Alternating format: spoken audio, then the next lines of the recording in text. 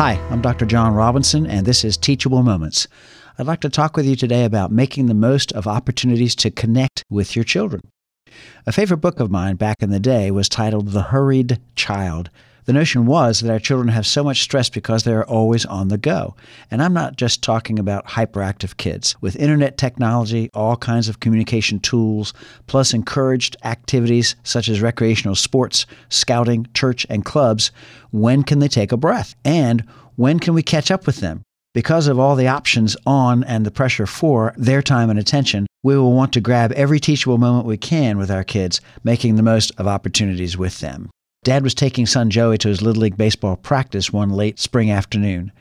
Joey was eating his snack dinner in the car as they traveled there.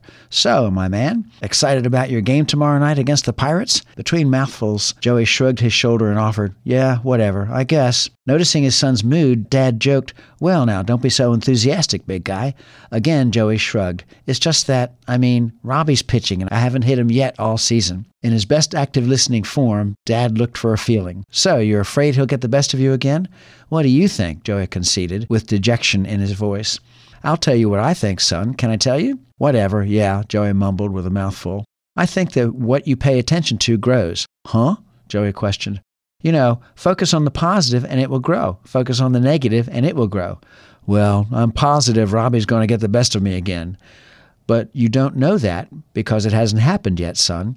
You can turn this around. Get your licks in with batting practice tonight and face Robbie in the batter's box tomorrow night, just daring him to try and throw one by you. Focus on the positive and it will grow." After taking Dad's wise counsel in, Joey conceded, "Yeah, I'll try it. We'll see what happens." Your teachable moments with your children do not have to be weekend camping trips, although don't rule them out. Use a 5-minute car ride to connect. Make the most out of all the available opportunities.